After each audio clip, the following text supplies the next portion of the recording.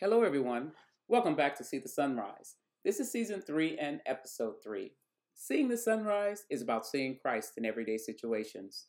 It is in the book of Jeremiah, chapter 33, and verse 3, where the Lord speaks to the prophet while he's in prison. He says to him, "Call to me, and I'll answer you and tell you great and unsearchable things you do not know." Seeing the sunrise is an opportunity to see what God is doing, not only behind the scenes, but in the lives of everyday people like you and me. From the pulpit to the pew, we all have had various challenges and experiences that bring us to a need for Christ in our lives. Today, I want to continue my discussion I began last week on faith. Last week, I said, without faith, there is no future. And today, I want to expand on that whole topic and talk about the importance of faith and how it can guide us even today as it did years and years ago through the children of Israel. In the book of Exodus, chapter 14, we hear of the Lord speaking to Moses and telling him to speak to the children of Israel and telling him to lead them out of their captivity. And while he's leading them out of their captivity, we hear that there is a king, the Pharaoh, who, in fact, he allows them to go, but God knew that they would go because it was that last plague that incited Pharaoh to tell them to leave. But his heart was hardened and he went after them. That's found in the book of Exodus, chapter 14, and read 1 through 15, so you can get more information. Then in the book of Joshua, chapter 3, we have Joshua, a new leader that God has raised up. And in that new leader, we find that God tells him, just like I was with Moses, I'm going to be with you. And he's telling them now as they're getting ready to cross over into the promised land, he's giving them instruction of how that's supposed to happen. And so I thought I'd talk about faith today, about faith in the middle. And faith in the middle, you'll see where I'm going with that in just a few minutes. When I talked about without faith, there is no future, I told you there's a difference between belief and faith. I gave you what I considered a great example of belief versus faith that I had heard from a pastor. And it's an analogy of an airplane. She said, airplanes take off every day all around the world. People fasten their seatbelts and let a complete stranger take them 32,000 feet in the air. You also know that the vast majority survive. With your feet on the ground, you say, I believe I would survive if I flew in an airplane. Well, here's that analogy. Let's explain it a little better, or not better, but let's expand on it. If faith is something you believe to be true, that you mentally accept it as true, but if you don't get on that airplane, if we use this example, or act on what you believe, then that's just believing it. It doesn't demonstrate anything. However, faith will get you on the plane because of what you accept is true, and proof of your faith is when all that you believe comes true. In other words, you get on that plane, you fasten your seatbelt, you you disembark, you embark, and then you disembark, and you land safely at your destination. So I want to continue to talk to you about faith today as it's crucial to your ongoing walk with God. And the story of the children of Israel is a great example of the importance of increasing your faith.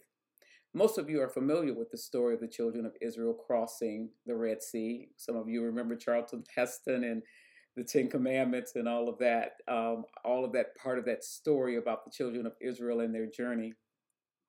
The children of Israel were delivered by the hand of God through several plagues, and God sent Moses to lead them from a life of bondage to a life of freedom. Now, while God sent many plagues, it was the last plague that they were able to obtain their release from Egypt. They were delivered after that plague, that last plague where the blood of a spotless lamb was painted on the doorpost. And when the death angel saw the blood, he would pass over them. God guided the Israelites by a pillar of a cloud in the day and a pillar of fire by night. They were traveling in the will of God, but as they were leaving, trouble came. Listen to what it's saying now, what I'm saying. They were in the will of God, but trouble came. The Egyptians were pursuing them. Pharaoh decided he wasn't going to let them go.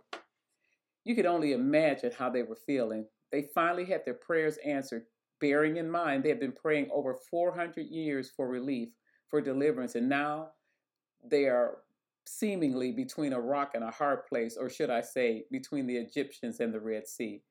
Both of them suggest not a good outcome. Just because God had released them or given them freedom and released them from the hands of the Egyptians, it did not mean that they weren't going to face trouble. Fear set in.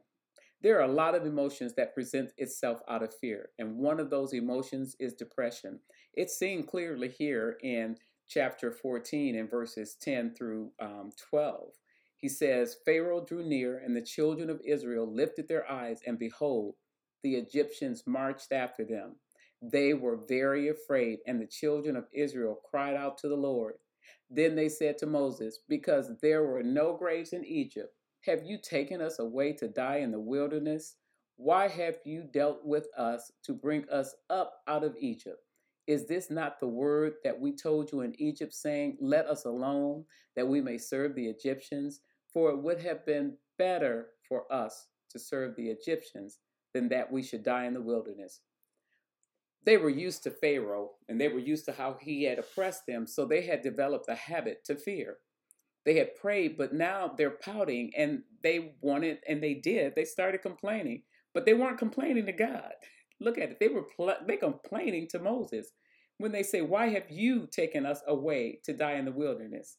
Did they forget that it was by God's hand that they had been brought out of captivity?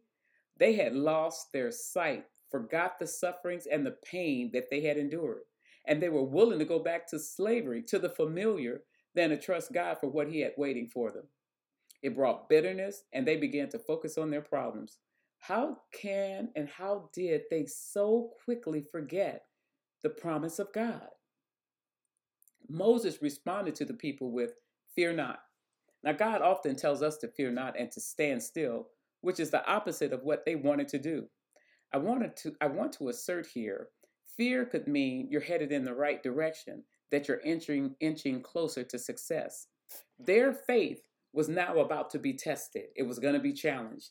It reminds me of the scripture found in Psalm 46:10 through 11a. It says, be still and know that I am God.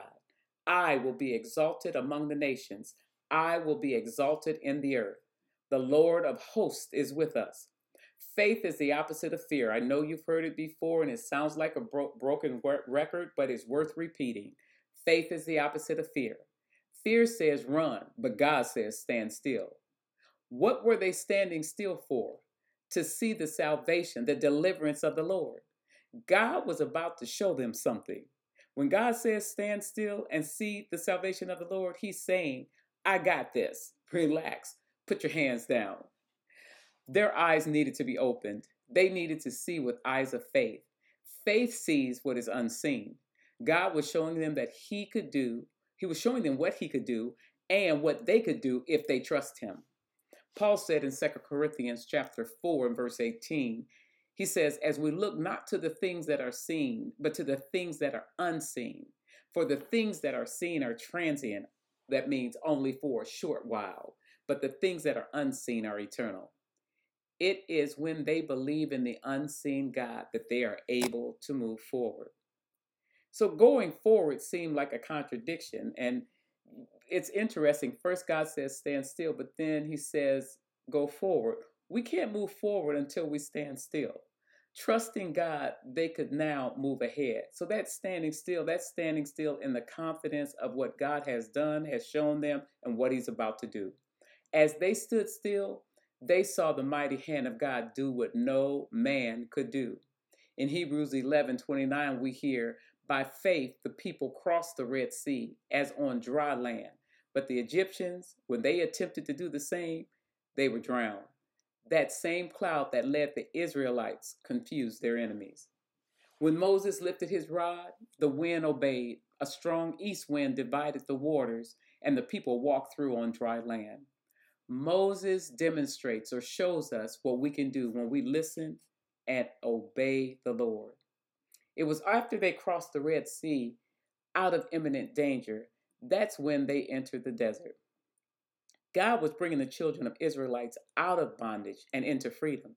That is what the Red Sea and the Jordan represent. But before they were able to walk in freedom, they were going to have to walk by faith. The desert was a place where they learned about God's ways, as when he gave them his commandments and his laws. The desert was also a place where the children of Israel learned to trust God. for their needs. And while they were following him, they learned to walk in his ways. God's provision of manna was a great lesson for the children of Israel. It was in the desert that they lingered until unbelief died off. And then God raised up another leader, Joshua, the one who believed God from the very beginning, the one who saw what the other spies saw, but also saw what they couldn't see. Joshua was able to see the invisible God, and he also was able to see what he was able to do. But it took 40 years for them to get there. They are now at a pivotal moment. They are at the Jordan River, a moment where they are ready to receive the promise of God and to see God's power manifested. If you believe that the crossing of the Red Sea has significance for the children of Israel, that reaching the Jordan was a pivotal moment, you would have to believe that it is equally significant for us as Christians. From the Red Sea to the Jordan, the children of Israel were going to have to do something. First, they were going to have to trust God. Next, they were going to have to believe that he could do what he said he would do. They were going to have to faithfully do what they were instructed to do, and they were going to have to be obedient and to follow the will of God. It was their lack of faith that delayed the promise. It was time spent in the desert that was going to increase their faith, and it was obedience that was going to march them into the promised land. Without faith, brothers and sisters, there is no future. We're not dissimilar to the children of Israel. When you were born again, you were delivered from the bondage of sin. Yes, we were captives to sin, but God placed you on a road to freedom. And now you're on a journey to the promised land. But we haven't got there yet. When I was born again, I remember that day. I remember the relationship that was being developed. It felt like a honeymoon. Just like God demonstrates his power to the children of Israel through miraculous signs, he's done some remarkable things in your life, I believe, but he's also done some remarkable things in my life. Being healed from sickness, saw impossible situations made possible, saw obstacles that were etched in stone removed. I just fell in love, and I realized God was inviting me into that relationship. Because you see, when you truly fall in love, when you truly love someone, you can withstand the middle. It is what will sustain you when tough times come, and they will come. We've had some tough times, children, sisters, brothers, but God is still operating, and if you stand still and trust him, he'll take you through it. God's saying right now, relax. I got this. Yes, you've lost some loved ones. Yes, you've suffered sickness. Yes, you may have suffered from financial ruin. Yes, you may be in the midst of a battle right now. Yes, you've gone through some difficult times, but God says, relax, stand still. I got this. And that no weapon formed against you is going to prosper. No sickness, no disease, no heartbreak, no plague, not COVID, no situation is going to thwart the power of God. We too need deliverance from sin. We need to leave Egypt. It took Jesus' death to deliver us, to walk us into the freedom that's found in Christ. Now we're in the middle passage. That's that space where we look for the Lord's promise, his return to redeem us, that we would not experience death or suffering anymore, that we would have a life filled with hope and promise from a Savior who is Christ the Lord. Ask yourself, do I have faith to be obedient, to follow the will of God, or am I wandering in the wilderness because of my fear to step out in the water of the Jordan to the promised land? God has already delivered you from the snare of Satan, and yet you haven't or aren't trusting him to move you to the place of promise, a place that he has for you, the place for you to prosper and have success. Are you too busy looking to the things that are seen versus the things that are unseen? Yes, there will be times he will tell you to trust him and to just keep moving. God will not often show you from the end from the beginning, but what he does, he invites you to go to the end of the book. Because if you go to the end of the book, you're going to find that we're going to win. There will be times he will tell you to trust him and just to keep moving. God has been faithful to us, and all he asks of us in return is to trust him, that he will bring us to a land flowing with milk and honey, that land where there is no more sickness and no more death, no more disease, no more death, no more suffering, a place where every day is Sunday and Sabbath does not end.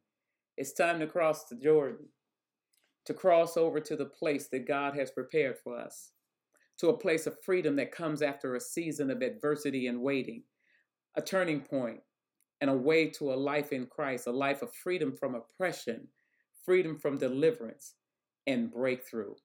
A life of Christ is a life of peace, and that's the life He's called us to have in Him.